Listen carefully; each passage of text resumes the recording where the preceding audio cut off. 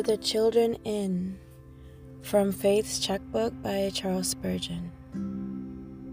Isaiah 44:3 says, I will pour my spirit upon thy seed, and my blessing upon thine offering.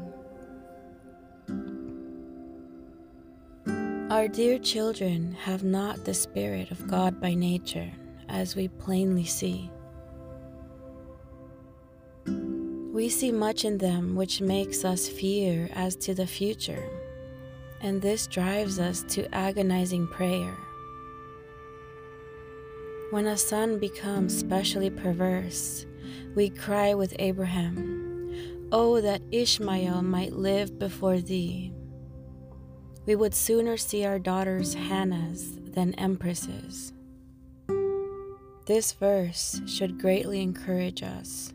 It follows upon the words, "Fear not, O Jacob, my servant," and it may well banish our fears.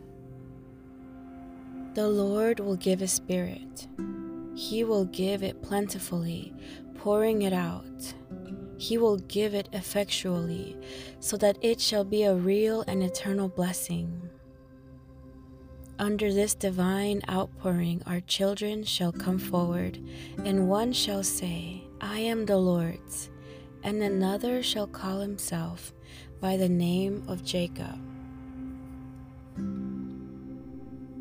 This is one of those promises concerning which the Lord will be inquired of. Should we not, at set times, in a distinct manner, pray for our offspring? We cannot give them new hearts, but the Holy Spirit can, and He is easily to be entreated of.